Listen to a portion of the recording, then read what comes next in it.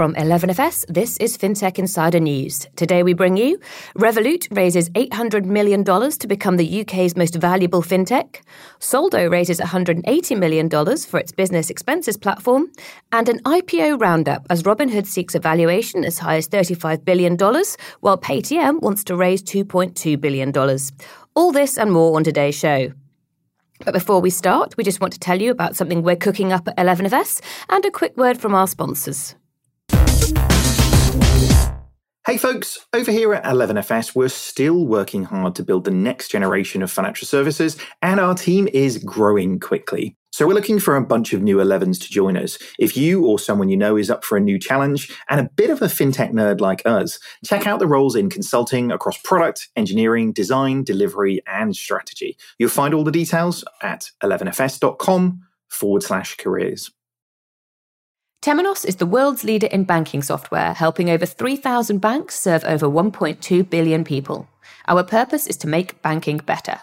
Together with our community, we make banks more successful, individuals better banked, and society better served.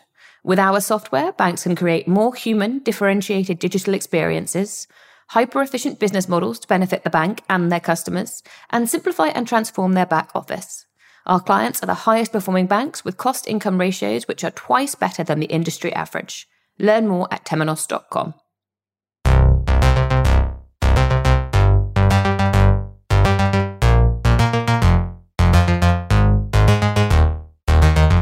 Welcome to episode 548 of FinTech Insider. My name is Sarah Kocianski and I'm joined by my 11FS colleague, Adam Davies. How are you doing today, Adam? I'm very well, Sarah. How are you doing?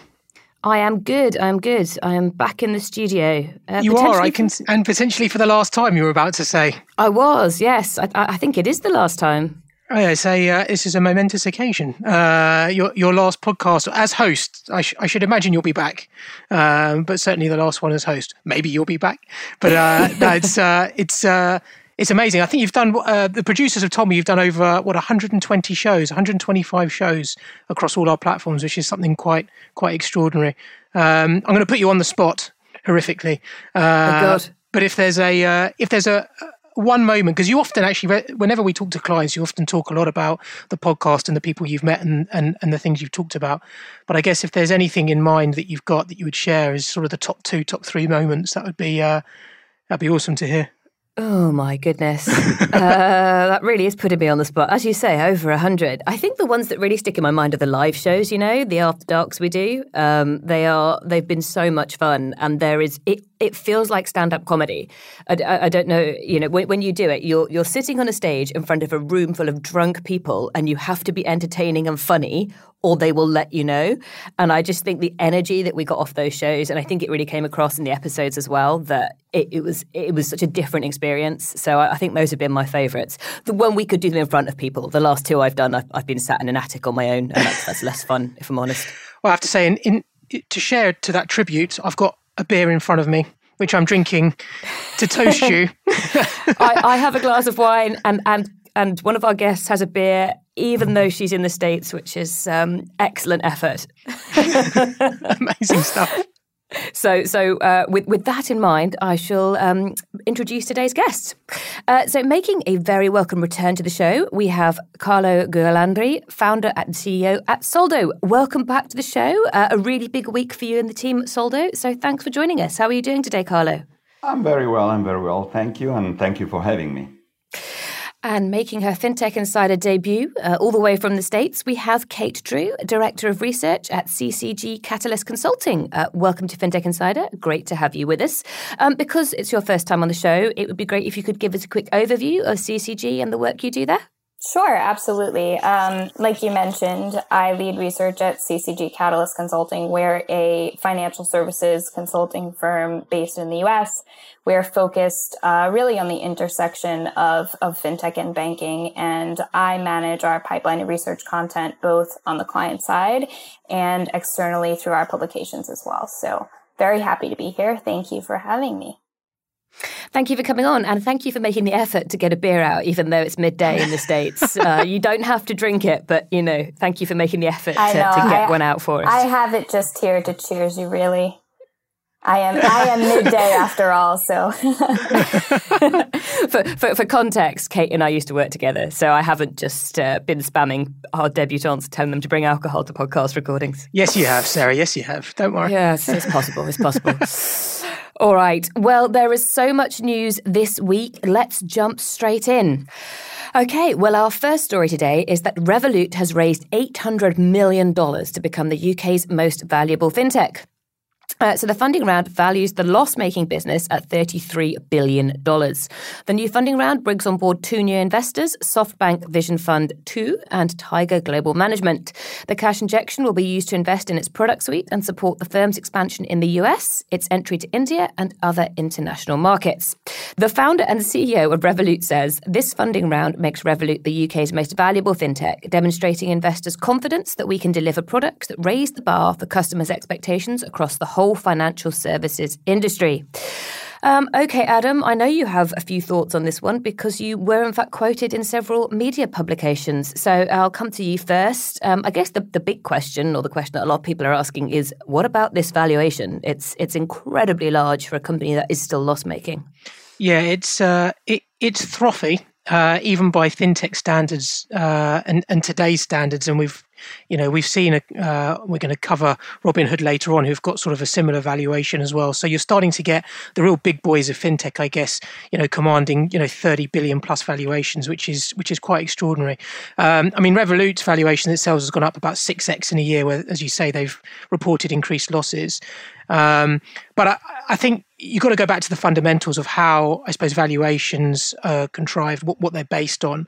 And in pre-IPO funding round, you're looking at things like revenue growth per product line, you're looking at customer acquisition rates, you're looking at customer engagement rates, and you're looking at growth potentially across geographies, but certainly obviously in customer numbers.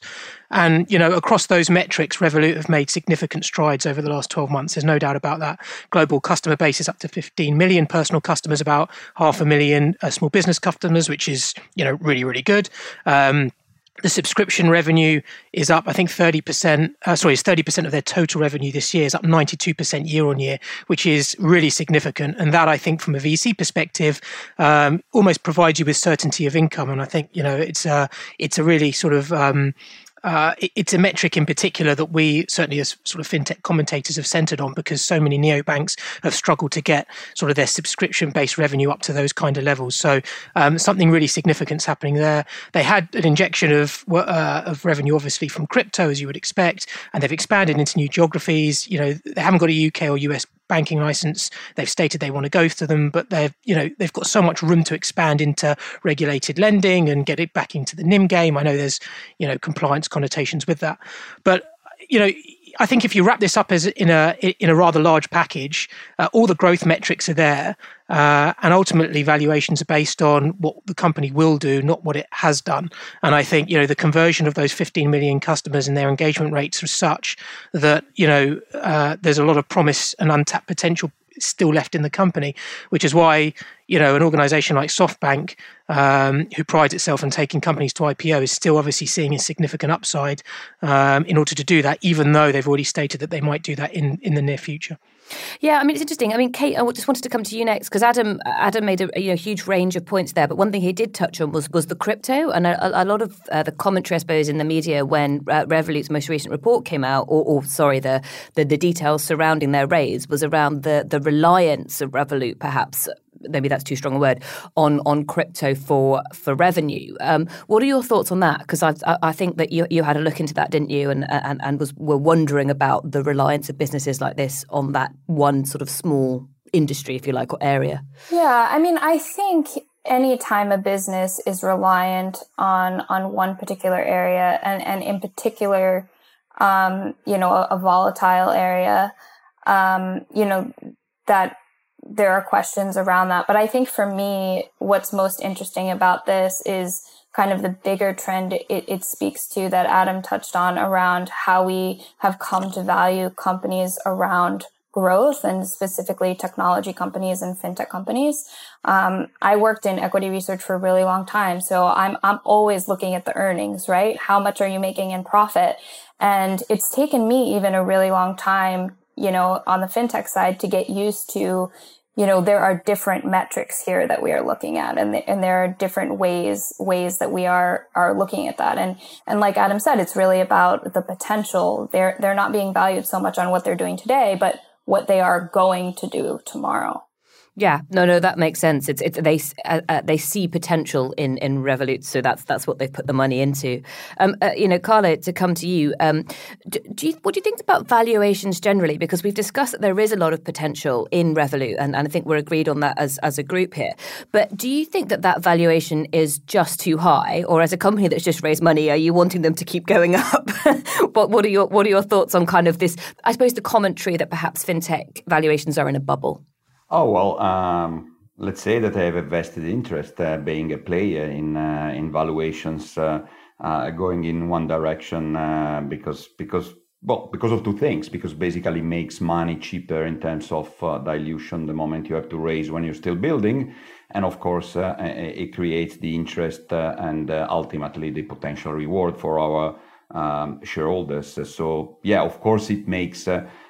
for a better word, the moment you have a company and valuation for companies are going high.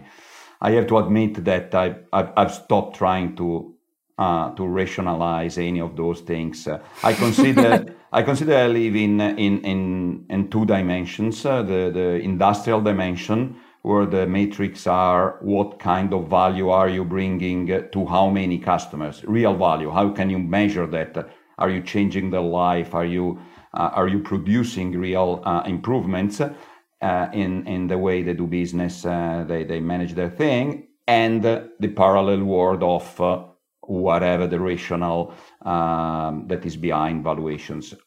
Not being a millennial entrepreneur, having been a millennial in the previous millennium, I have gone through the roller coaster of this thing because, I was already building companies because that's what I did in all my life.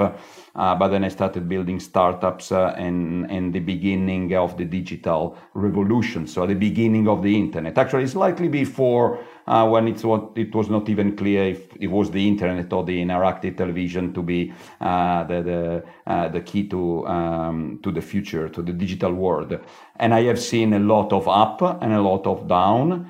I have to say that the companies that came in the second phase after the deflating of the bubble were everything. We saw everything, even really mycat.com and of course pets.com and all the various famous examples. The companies that came later were incredibly valuable. Well, I mean the Google, the Amazons, all those companies that today are the big behemoth, but they were incredibly profitable. They were really generating revenues and not just losing money.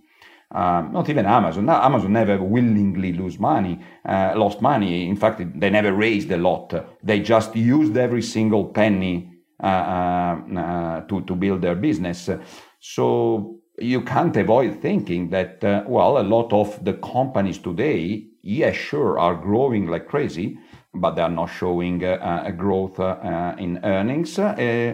And the question there is just because you're delaying that growth, or because you're still looking for whatever the formula is to convert all the top line into the bottom line? Kate, did you want to jump in there? I think it's interesting that you bring up Amazon, because I think that's one of the earliest examples of a company that was valued on their potential and by Wall Street as well. They would report losses, and it was always because they could turn the tap on at any time, right? They were investing and investing and investing. So I wonder, for a lot of these companies today, for Amazon, that tap was largely AWS and logistics. But for today, in these companies, what is that tap for them? And at what point does that switch flip? I was going to make a suggestion that perhaps it's travel. Adam, I don't know if you want to comment on this, but Revolut's latest, Revolut is known for launching a lot of products and services very quickly across the board, and so far they've all been, related to financial services. But the latest one that was announced this week, or the week that we're recording, is that Revolut's going to let you book hotels through its app. And I just want to talk about the parallel of Booking.com, a travel company, launched a fintech department, and Revolut, a fintech, launched a travel company. And I'm not sure I can handle this mashing in my brain just yet, particularly as I'm not actually allowed to leave this country. There is that. I mean, it's an interesting view on different adjacencies. I think Booking.com, they've actually launched a fintech unit, I think, Booking.com. So, you know, which is going to have a succession of different financial products underpinning, obviously, their core customer experience, their core journey. I think that's probably just an identification of the fact that it's a significant pain point for their clients and it's not a straight through process. And, you know, when people have to cancel and they have to be issued with refunds and whatever it might be, it's painful, and they obviously want more ownership of that. And an organization like Revolut that started and its bedrock is in FX. A lot of the initial, you know, product offerings that it did and feature offerings were around people, you know, moving abroad, going abroad and going on their travels. It makes kind of sense that they'll sort of dive a little bit deeper into that. Going full out to book hotels and all sorts of other things is probably a pivot that I wouldn't necessarily have expected yet, considering there's probably untapped potential in other areas within finance. But listen, it's proved itself profitable, and again, it taps into that, you know, that point around valuations. It's a you know, there's no shortage of organizations like that who have raised, you know, big money or are looking to raise big money off the back of those kind of, you know, I suppose it was m-commerce platforms. So, you know, it sort of makes sense if you think about it from a macro perspective, but I suppose in this adjacency, it is still a little bit of an odd one. Yeah, I think they possibly are going for the super app vibe, which is something we've seen a lot more of in Asia, but I'm not quite sure we're there yet. Carlo, did you want to just make a final point on that before we move on? Yeah. I believe that the macro pattern of all this hypergrowth inevitably will lead to I will sell everything to everybody. So I just amass a customer base, and the promise is I will monetize them in any way possible, especially the moment sort of the API economy is commoditizing everything else. I can sell travel today because travel exists in a form that is a travel as a service for me to package into a product. So basically what they are doing is being a super distribution company for anything. Fintech is nothing more than a pluggable set of services and travel and crypto and investment and what next. So I believe they will going to the super mall model and sort of put everything on the shelves that they can put on a shelf. It's going to be interesting to see how that model evolves outside of Asia, but I think there are a lot of people who are willing to give it a go. All right. Well, on that note, I'm going to move us on to story 2 for today, which is that Soldo has raised $180 million for its business expenses platform. So Soldo provides a platform to issue employees with prepaid company cards that are linked to an automated expenses management system. By way of APIs, it also integrates with accounting packages such as QuickBooks and Xero, along with options to connect Soldo to more than 50 expense management platforms, including Concur and Expensify. Soldo currently has around 26,000 customers, ranging from SMEs to large multinationals across 30 countries, with Mercedes-Benz and Gymshark among some of the more recognizable brands. Soldo closed a $61 million B round in July 2019 and has since significantly increased the size of its business with more than 200 employees across offices in London, Dublin, Rome and Milan. Okay, Carlo, clearly I'm going to come to you first on this. First of all, did I get any of that wrong? Second of all, congratulations. And third, what are you going to do with the money? Oh, well... What are you going to do with the money is the usual. You build more. We were saying that we are at the very beginning and we need to build. Well, in our case, and we are in a more prosaic and specific environment than the glitzy consumer fintech space. We do the boring part. We get excited about creating value in companies by optimizing processes. Oh, well. But the reality is there is so much to do. First of all, I would say we want to be the spend platform for companies. And just to say spend is everything that has to do with outgoing money in a company across all payment methods. So in a way, if you think of a company as a P&L, we are the guy doing the movement of money and all the processes around what is in the cost side. And this means a lot of use cases. They first address through general solutions and then progressively refine with vertical use case specific solutions. Every time you refine, you're adding a little bit more efficiency, a little bit more control into what you do that progressively creates value for the customers. And the third thing, very important, is integrations. Everything we do is not, it doesn't exist in vacuum. We are building a hybrid between a SaaS company and a bank because we want to create the integration to avoid our customers having to do it themselves. So integration with everything in a company ecosystem is very important. So in a way, we're not lacking things to build. All these use cases that we have in front of us means our roadmap is known for many years to come. And the second thing we will do as we build all these goodies is, of course, we need to sell it, and we need to bring the light to a lot of people who are suffering. It's a mission. It's not commercial at all. We feel it as really our duty to liberate businesses from the spending chaos and to bring the light. Actually, our new brand is all about light and the payoff of the brighter way to manage spend. All nice, cool things, because really we want to do it. And coming back a little bit to earth and avoiding the jokes, the reality is, yes, we have a European scope because of our regulation. We're regulated in the UK and in Ireland and passported in all of Europe. So Europe as a region between the two licenses is our target. That means many markets, languages, segments, industries. So basically more of the product and more of the sales. That's and building the company to support it all. So it sounds like you've only got a few things then, just a couple of things that you're just gonna, yeah, that's fair enough. No, it's I think it's a really interesting space, actually, because I just want to talk about this.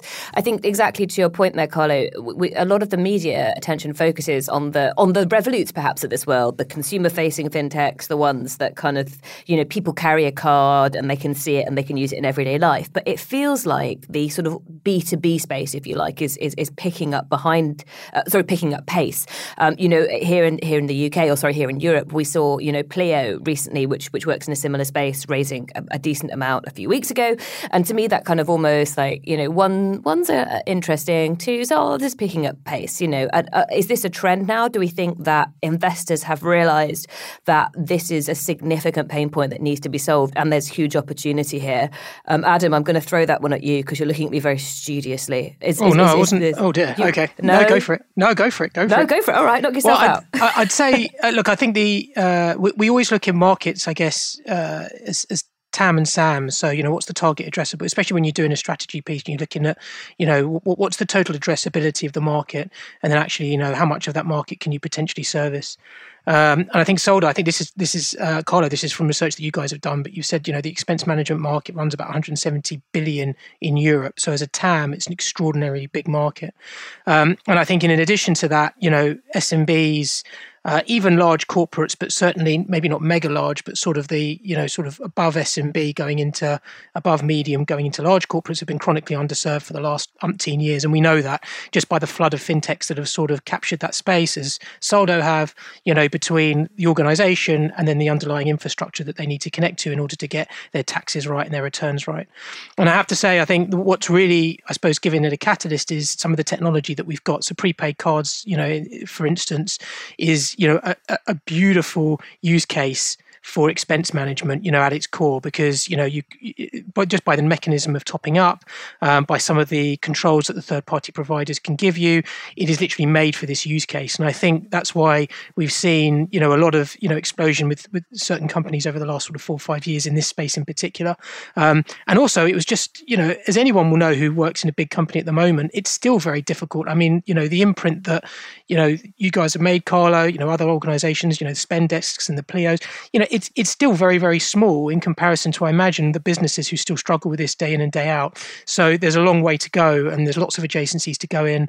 But as technology evolves and the integrations evolve, so this product becomes better and better, and will become a mainstay of businesses, I think, going forward for sure.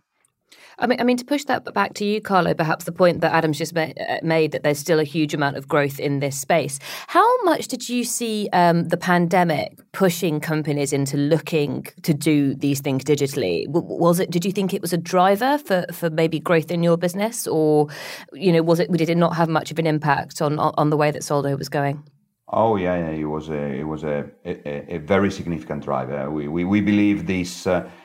This pandemic has accelerated a number of trends we were seeing, and the interest and the attitude of companies by several years in the way we would have otherwise have planned to build the category and basically educate the market. First of all, let me say one thing. I believe that now, sort of, this is going to be the decade of spend. Well, not now, but in the next 10 years. Simply because we have seen the decade of payments, when payments were meant bringing revenue in. So the strange thing in this industry is that payment as a word is used in both industries. The one that means receiving money, and the one that means sending money out. And obviously, it's just a simple question of prioritization. The first industry that was developed was the one to bring the money in, and that is the industry that created the Stripe opportunity, and Adyen and Square and Checkout and whatnot. Enormous and incredibly, as enormous as they are, every time you calculate, they're just a small bit of something that is even more enormous. Okay, once you bring the money in, just think of it. Every single company, you could say all the money you get in minus your margin gets out. So now you start to worry about the thing that, I don't know, on an average 30% margin in the world of companies, 70% of what you just laboriously brought in is going to get out.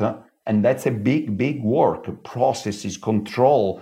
You have the responsibility of the money. In a way, it's more difficult than removing the friction for customers to pay you in. I believe this is going to be the journey for us, and that's why the market is so big.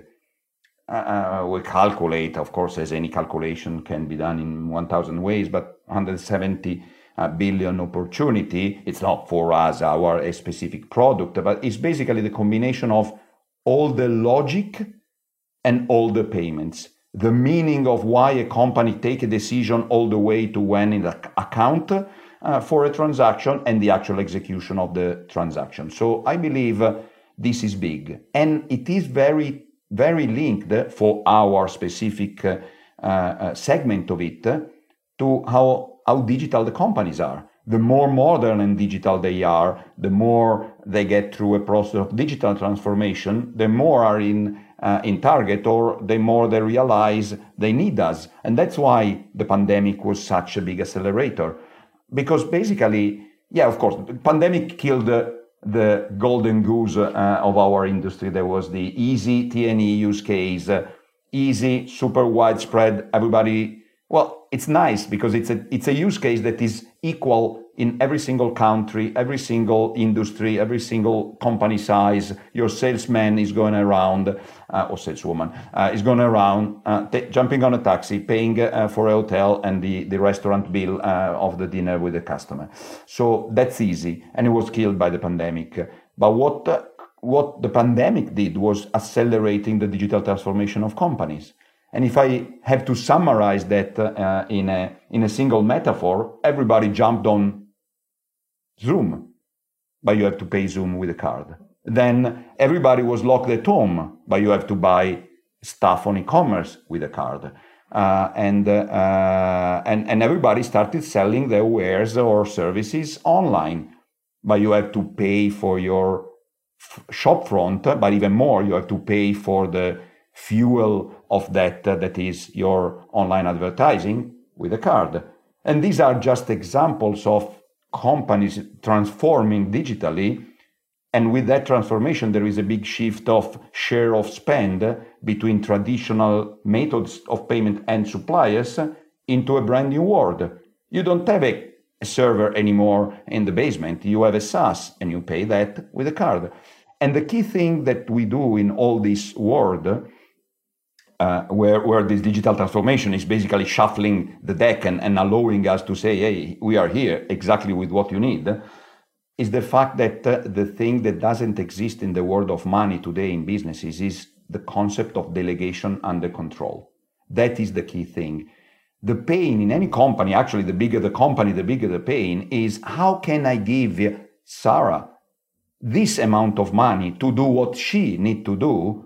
Because what happens is that I am empowering Sarah to take all the decision in the world, and she's a super powerful manager. She can do whatever she wants, but when it comes to money, you have to come back to daddy, that is the CFO, and I will see if I will give it to you. Our CFO is a woman. I'm just going to put that out there. Our CFO is a woman. All right, I'm gonna pause us there because we do need to move on. But I totally understand your point that it's about empowering people and making sure that you can let people get on with things, but in a controlled way. All right, so we're gonna take a quick break here. You guys are gonna hear from our sponsors, and we'll be back very shortly. Blockchain Insider, our podcast dedicated to all things crypto, is back by popular demand. Join me, Simon Taylor, alongside Visa's head of crypto, Kai Sheffield, as we're joined every other week by special guests to discuss their take on the hottest crypto news. We'll also be diving into DeFi, stablecoins, NFTs, and a whole lot more. New episodes drop every other Wednesday. Listen and subscribe now wherever you get your podcasts. Customers expect more from their digital experience, and their personal finance is no exception. Blueshift empowers fintechs and financial institutions to create secure customer profiles and intentional, relevant experiences for customers. Whether in-app, on-site, in-branch, or anywhere else, Blueshift's Smart Hub CDP helps brands like LendingTree and ClearScore turn data into personalized experiences that increase retention, satisfaction, and revenue. Learn more about Blueshift at blueshift.com/11FS.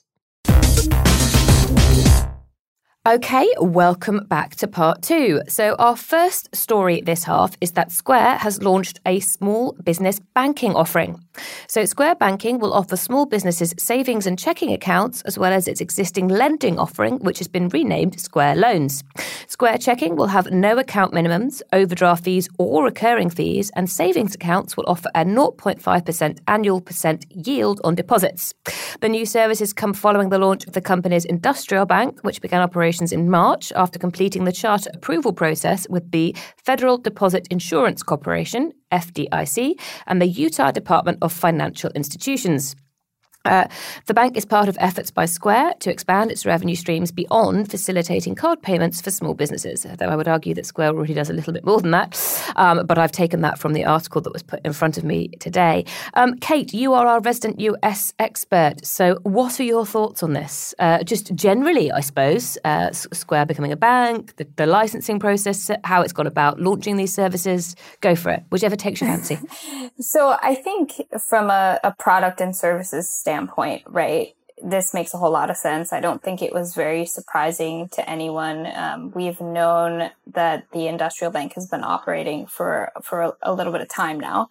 And I think this really does two things. It makes Square stickier with clients on the deposit side, and it gives them capital to fund loans on the lending side. So it's kind of creating that classic virtuous cycle in banking. And I think they'll be very successful at it because they're tailoring all of these services to their merchants and to their clients very well, whether that's, no fee accounts or providing access to cash flow at the point of sale.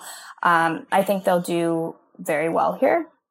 As far as Square becoming a bank more generally, the mechanics of that are very interesting to me. So in the US, there are different kinds of charters. It's not as simple as just becoming a bank. And one of the things that you'll notice is that they are going to provide the savings accounts through their Industrial Bank. And they will continue to partner with their sponsor bank, Sutton Bank, for the checking account. So immediately when I saw that, I'm wondering why, right? They're a bank now. Why aren't they just porting everything over? And there could be, many reasons why they chose to do this at play here. One factor, though, that may be involved is that they have what is called an industrial loan company charter. So they're an ILC, which means they're restricted when it comes to demand deposits or transactional banking. And so, there could be different elements at play here, but I do think an important point to make is that in the US, there are different kinds of charters that enable you to do different things. And it's interesting to me to see fintechs entering the regulatory system in different ways, depending on what they're after. Varo, for example, they went the whole way. They went for a full national bank charter. So I think it'll be really interesting to see how the charter plays into Square's strategy over time, how they leverage it, how it plays into the services that they offer. But for me, continuing to partner with Sutton Bank after getting the charter is what really stood out from this announcement. Yeah, no, that is really interesting. And I think that we have a tendency to forget, perhaps particularly in the UK where things are, I'm going to say in inverted commas, easy. You just need a bank license and you can get on with holding money and lending it back out again. That the US has such a different regulatory system and that it is so incredibly complex and there are so many different sort of options. And I guess, when you're strategizing as a fintech in the US as to which option you want to take, there's an awful lot more routes you could go down. So I think it's... Sorry, yes. No, I was just going to say, in this way, they're kind of taking almost a hybrid approach, which, is designed around their specific strategy. So I think it will be very interesting to see how it evolves. Do you think you'd see anybody else doing that hybrid? Is it something that other banks or other fintechs are going to watch and think, that's a way to do it then? We get the best of both worlds? Or are they going to be like, no, that's too much outlay on regulatory, abiding by the rules and regs? I think it depends on the fintech and what it is you really want to do, right? It really comes back to what your strategy is. For a company like Varo, for them, they wanted, the NA next to their name. They wanted to be able to operate fully. So I think it depends really on what your strategy is and what you're trying to do. It's also, it cost Varo about 100 million to get that license, so it's not cheap. That was my point about where you're going to spend your resources. To be honest, Square is one of those companies that could probably afford it, but the process in itself takes 3 years, and it's quite a waterfall, I guess, relatively linear process. So it's not something you can just turn on, immediately. So it's a significant capital. And probably operational, undertaking if you're going to do that. Yeah, I think that's an interesting point to note as well. Just it's a heavy capital outlay, but also there aren't that many fintechs that have done any of these things really. Saying, they're going to follow the hybrid approach or they're going for a national charter. There really aren't that many that have gone for it and gone all the way through and succeeded. So it's definitely a developing market. Adam, I'll come over to you and sort of talk about this. The SME market, which we've kind of touched on a little bit in the first half of the show. But do you think that this is a particularly good way for Square to really capture that holistic SME market? So they already provide so many services to small businesses. Do you think this is like the final step before a small business never interacts with anybody other than Square ever again? It's obvious if you've got your checking account now with Square, you've got your debit card which already existed with Square. If you get a loan with Square, if you've got your POS terminal, which was obviously the first, the original Square product when they operated as a payments facilitator. If you've got that through Square, then they can offer you some quite funky stuff that you can probably do that you can't do if one of those relationships went outside the Square ecosystem. For instance, things like, getting advanced on cash flow, taking out loans via sales, which is stuff that Stripe does and PayPal does. And really Square, I think, is just sort of entering that space. But that's the kind of competition now that it's up against, but then it's also held in that esteem. I think the one thing about Square, which I've always loved, is that they sort of tapped into the cultural zeitgeist, I guess, of SMEs, and they were very, they were incredibly mission-driven company when they first started a fair few years ago. Interesting to see, though, that the branding on this particular proposition is slightly different to, let's say, something like the Cash App, which is, I suppose, the equivalent, but from a personal perspective, the Cash App is, looks vastly different to what this does. This is sort of more square traditional branding. I don't know if there was any sort of background to that or why. I haven't read the details into it. But there's no doubt that, if you've got all of these different components, there is, as Kate mentions, there's the licenses underbelly under that. So in terms of the margin that they're taking and the revenue they're taking, they can increase that, over time as they pull those services in-house. But there's no doubt that if you're in the Square ecosystem, then you can definitely benefit from things that you couldn't do otherwise. Yeah, I mean, just to throw to Carlo before we move on, this is, I think, a really interesting point that you were touching on earlier, this idea of small businesses needing service providers that can connect them to an ecosystem.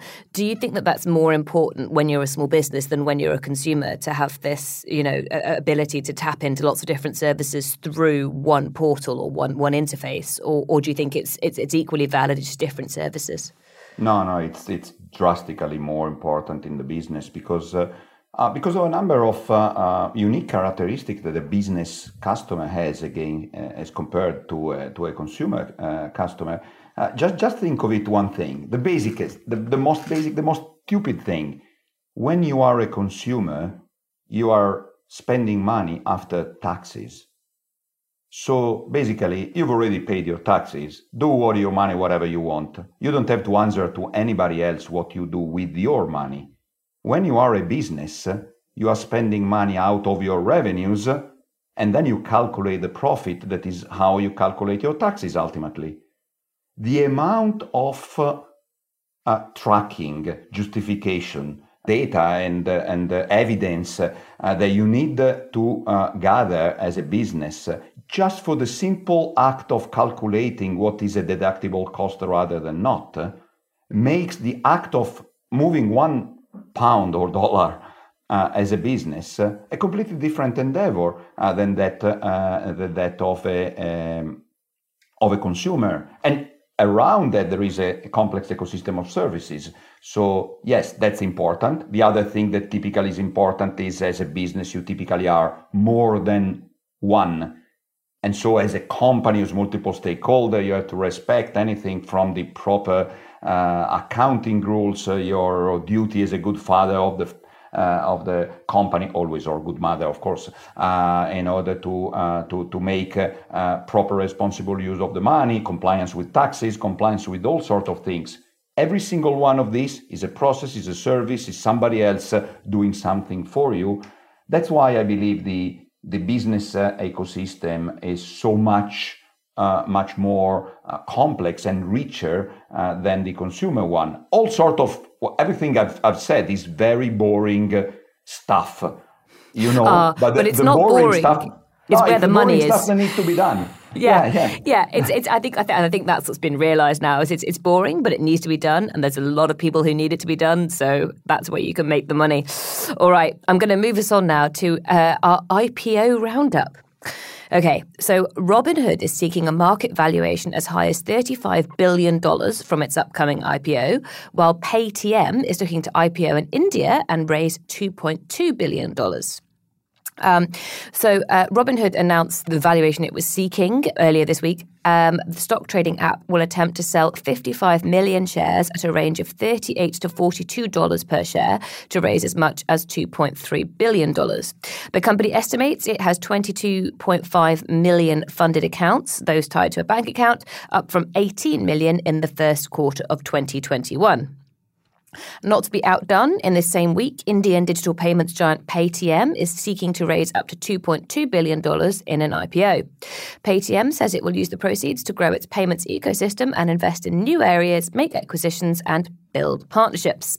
It was last valued at $16 billion in 2019, but its price is thought to have risen substantially in a market where regulatory pressure for a move away from cash and the COVID-19 pandemic have combined to create a perfect storm for digital payments.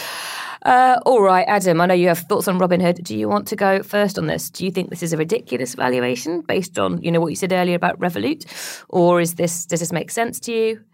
No, go back to the fundamentals of what, as we talked about earlier on in the show. You're talking about pre-IPO valuations based on growth. You're looking at, an organization which has grown significantly over the last 12 months, and it's captured that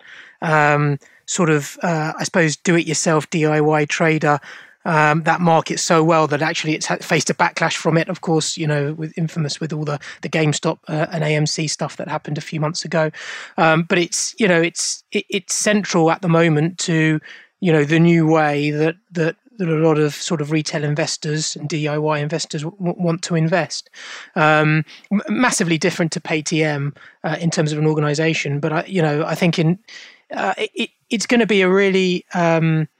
I think of any IPO that I can remember, I think those who know fintech are sort of waiting for the Stripe IPO, because that's like, that's like the granddaddy of fintech IPOs, which will obviously be at even 3 times this valuation.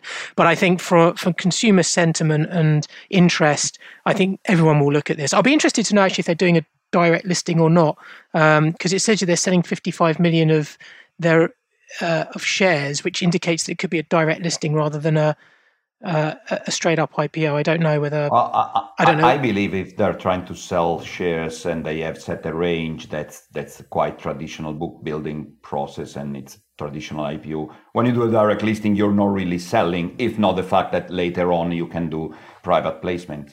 Yeah, I mean, one thing I did want to bring up, perhaps that you can comment on, Kate, but being in the US and looking at the market perhaps from a slightly different angle, is it's interesting to me that Robinhood has gone ahead with this size of valuation a few days after it was fined quite heavily by the SEC.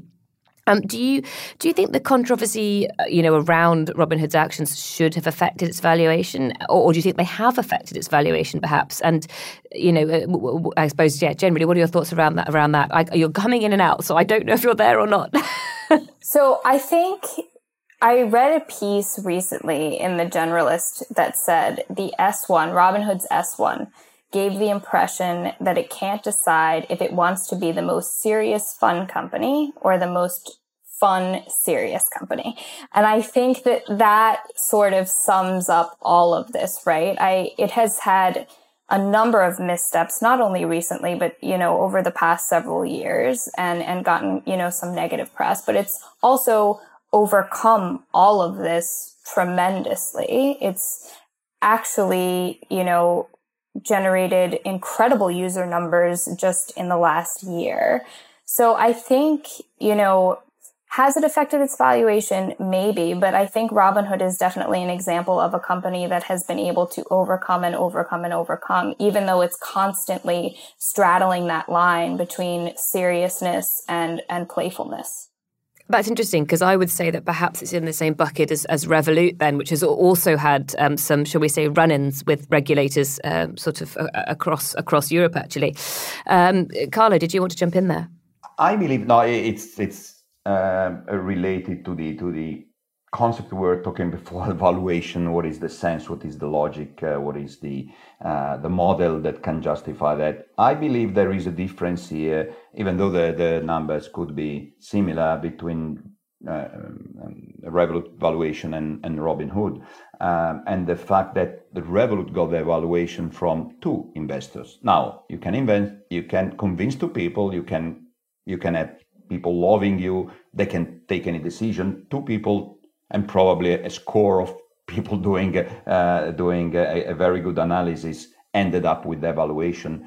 Whatever valuation will come out for Robinhood, they will be on the market. But here, I believe we have a very interesting synergy, because if Robinhood is able to sell Robinhood to the Robinhood market, so if they are able to pull a GameStop moment on their own stock, I believe they can really do something,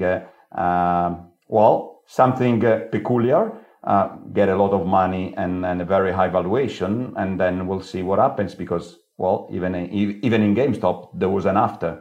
Not very chronicled, but the reality was that. So I think it's interesting. It's like crowdfunding on your own customer. I'm quite sure that a lot of Robinhood customers will want to be in that IPO. So absolutely, we'll see what will happen.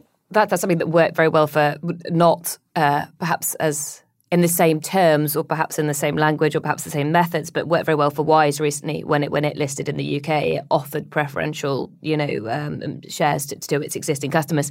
Kate, did you want to jump in there?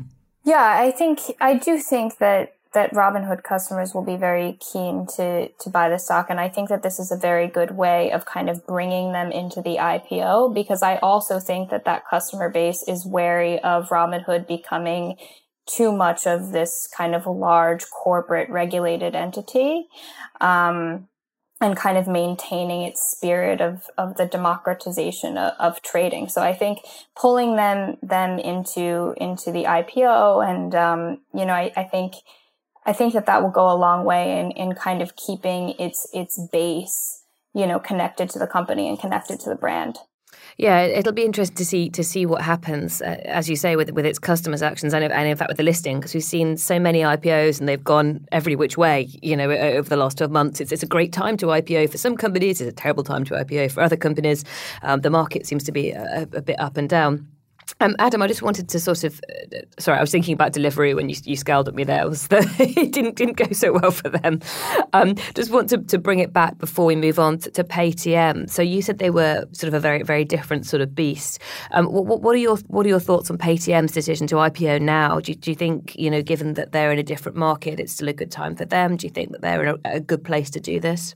Yeah, I think, again, it's an absolute behemoth of a payments company, with some significant investors behind them, and ultimately you're seeing, I think certainly in India, you're seeing a lot of US companies, Chinese companies getting involved, and sort of there's an enormous battleground for payments and for other financial services products that's currently going on there. And it's actually one of the geographies at the moment where sort of the big tech from the East is meeting the big tech from the West. So, there's obviously pressure from their perspective to be able to raise additional monies in order to compete in the race. And you've seen, WhatsApp Pays there, Google's there, Amazon's there, Walmart's there. Everyone's moving there, especially from the West, which is relatively rare. In the East, they're already there. And I think, you've at the moment when you've got a battleground, which is, India's like the atypical Sequoia market. The growth there is just absolutely, could be phenomenal. And from there, you've got a base to, launch into all different directions, all different geographies, and they're obviously doubling down on the fact that they have to do it now, or otherwise they, their lunch might be eaten. And especially when you look at like the influx of digital services that's going to happen in India and the surrounding areas over the next 5 years or so, digital literacy is going up. Online payments is going to be going up. This is the time to strike if they're going to want to grow from here. Well, to go back to the first story we covered today, Revolut is looking at going to India. It's, seen Tide also in this country looking at India. So it's clearly a market that people want a piece of. And hopefully Paytm can make it pay from being there from the beginning. All right, we're going to move on now to the part of the show where we quickly round up some of the other stories from the week that we didn't have time to cover, but which we think still deserve a shout out. All right, Adam, do you want to kick us off? Yes, I will. This first one's from TechCrunch. It's that Yapily has raised $51 million for its open banking API. So this is the open banking infrastructure provider. Yapily has closed $51 million on its Series B, taking its total raise to date to $69 million. The funding round was led by Sapphire Ventures, which is invested in the likes of Currency Cloud, LinkedIn, and Wise. Throughout the pandemic, Yapily saw its customer growth increase 3.5 times as a global commerce obviously shifted to online. And with the cash, they intend to launch in new markets, including France, Spain, get deeper in the UK, Italy, Germany. Looks like they're going all around Europe. I think for me, it's a really interesting company, Yapily. I've actually known them for quite a while. I think if you look at their coverage across Europe, I think they're connected to around 1,500 banks, which is the same sort of coverage as Tink's got, and it's quite extensive. And they say they've got sort of above 90% coverage in the UK. And if you imagine that Tink just got sold to Visa, I think it was for $2 billion. Someone can correct me on that if I'm wrong. It obviously means that, the scope and the opportunity for these open banking players is enormous. If you think about also the additional service, which is A2A payments, which is getting better and better. We had I interviewed TrueLayer on a podcast not too long ago, and they were talking about the rise of A2A payments and what a difference that's going to make to their business model and what a difference it makes to conversion. There's an enormous scope and opportunity to grow into that space, whereas, over the last sort of 4 or 5 years, the technology and the connections hadn't really been there to make that sort of a substantial user journey and customer journey. So, I'm really excited. Like, I love seeing the open banking. Most of these guys, are less than sort of 5 to 10 years old, and I love seeing, some of the valuations that have been placed on them now, because I actually, we've been talking about frothy valuations, but, I see these guys as being, at the centerpiece of, financial infrastructure for the next umpteen years. So it's congratulations to them. I hope they do well. Yeah, you and I have a bit of an open banking soft spot, don't we? Anybody we do, yes. Yeah, having hosted an After Dark or two on the subject. All right, the next story today is that Serena Williams has invested in credit building startup Isuzu. I apologize if I said that wrong. So the tennis superstar has joined a $10 million investment round in Isuzu, a fintech startup that helps renters build their credit score through her Serena Ventures fund. Over 45 million Americans do not have credit scores. Isuzu's rent reporting capabilities solve for this by capturing and reporting rental payments to the largest credit bureaus. The company also provides zero-interest housing stability fund to help renters facing financial hardship avoid eviction. So Isuzu is really focused on credit building and creating pathways to financial inclusion for not only working families, but for individuals as well. Their services also make rent reporting seamless, finally giving renters credit for what is often their largest expense every month, says Williams.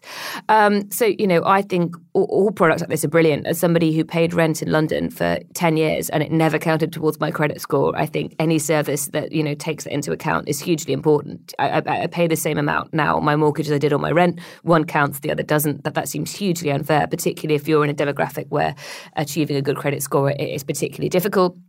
I also just love to see anything that either of the Williams sisters invests in, because they're always really, really interesting companies and they're always focused on demographics that are completely underserved. So I don't know much about what else Serena Williams has invested in, but Venus Williams has invested in Ellevest, which is a robo-advisor or an investment management company which is particularly targeting women and takes into account, women's lifestyles, the fact they're more likely to take time off to have children. So I think, those two do a really good job with choosing the companies they invest in, and I think attaching their names to these companies can only benefit them as well. So I think that's a great story. As a non-tennis fan, I'm still really pleased. All right, Adam, back to you. Yeah, the last one, this was from PR Newswire. This is around Treasury Prime, which is a banking in the service API platform company, has announced a customizable card controls to increase transactions while reducing fraud. So they've launched a service, which I think is on the Marqeta suite. It's sort of a off-the-shelf functionality that you can sort of switch on if you partner with Marqeta. But it gives customers basically the ability to enable more potentially larger transactions and also sort of change, I suppose, the card controls which are placed on transactions which obviously go through their institution. This, if anyone's run a card program before, this is kind of the holy grail. You kind of want the ability to be able to set your own controls and your own parameters and limits so that, you can do some clever stuff in terms of, the ability to sort of change limits and offer organizations, different types of product innovation. And what it will mean for a lot of those organizations is that instead of having to integrate, I guess, back into the bank, especially if this is a tier 1 or tier 2 that's starting a new product, instead of having to integrate back into the compliance function or the banking controls of the organization, actually you can do this straight through Marqeta and actually retain the control yourself. Which I think is amazing. It's a bit of a game changer. The one thing I would say is that in order to do this and to do this well, I'm interested to understand the checks and balances that you'd have to have as the organization who's setting these controls, because they're saying, they're advocating that this is going to reduce fraud, but it's only as good as the controls that you set, if that makes sense. So it's probably got a long way to go and there's probably a support team that would need to sit behind it. But obviously, if you're an organization, you want to pull this functionality in-house, then this enables you to be able to do that. And I think that's, card management programs have been crying out for this for a long, long time. And it looks like the technology's just caught up. So, really, really interested to see how this manifests and get my hands on it, actually, on some of the programs that we're running. All right. Well, let's bring everybody back for the final story of the week. So, and finally, story this week is that the FCA has lost £300,000 worth of electronic devices.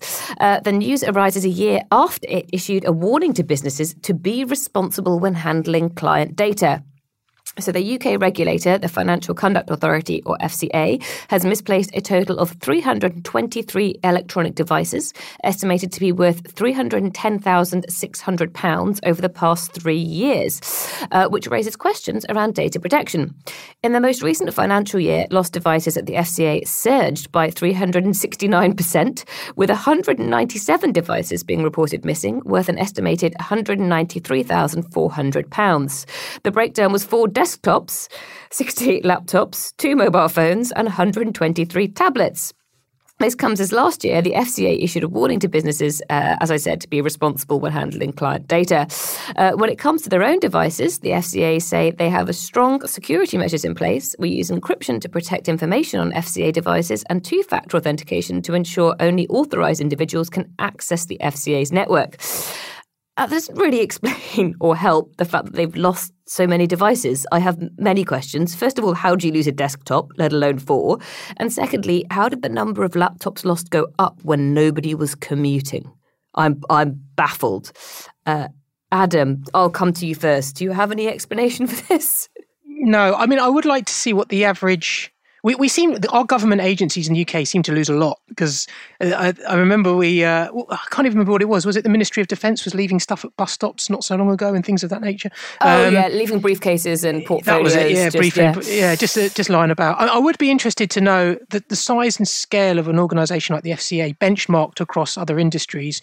Is this a lot or a little? I know the FCA are in a little bit of a different position because of the nature of the data that's being lost. But I'd be interested to know whether, 4 desktops, 68 laptops, 2 mobile phones. I mean, 2 mobile phones doesn't actually seem that much, and 123 tablets. If that's a lot in relation to the scale of the FCA, I don't know.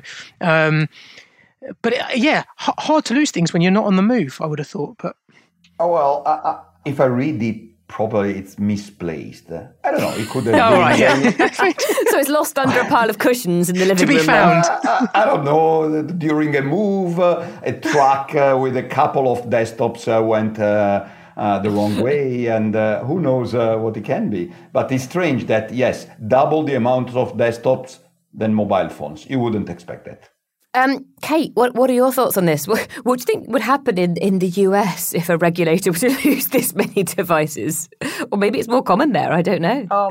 I mean, I think it's quite embarrassing. It's quite embarrassing, for the FCA, and I'm sure it would be quite embarrassing in the US as well. I don't know how you lose desktop computers, but hopefully they can wipe them remotely, because I know that the article mentioned that, everything is encrypted and it's safe and all of that, but I would hope that you'd be able to wipe the devices remotely somehow.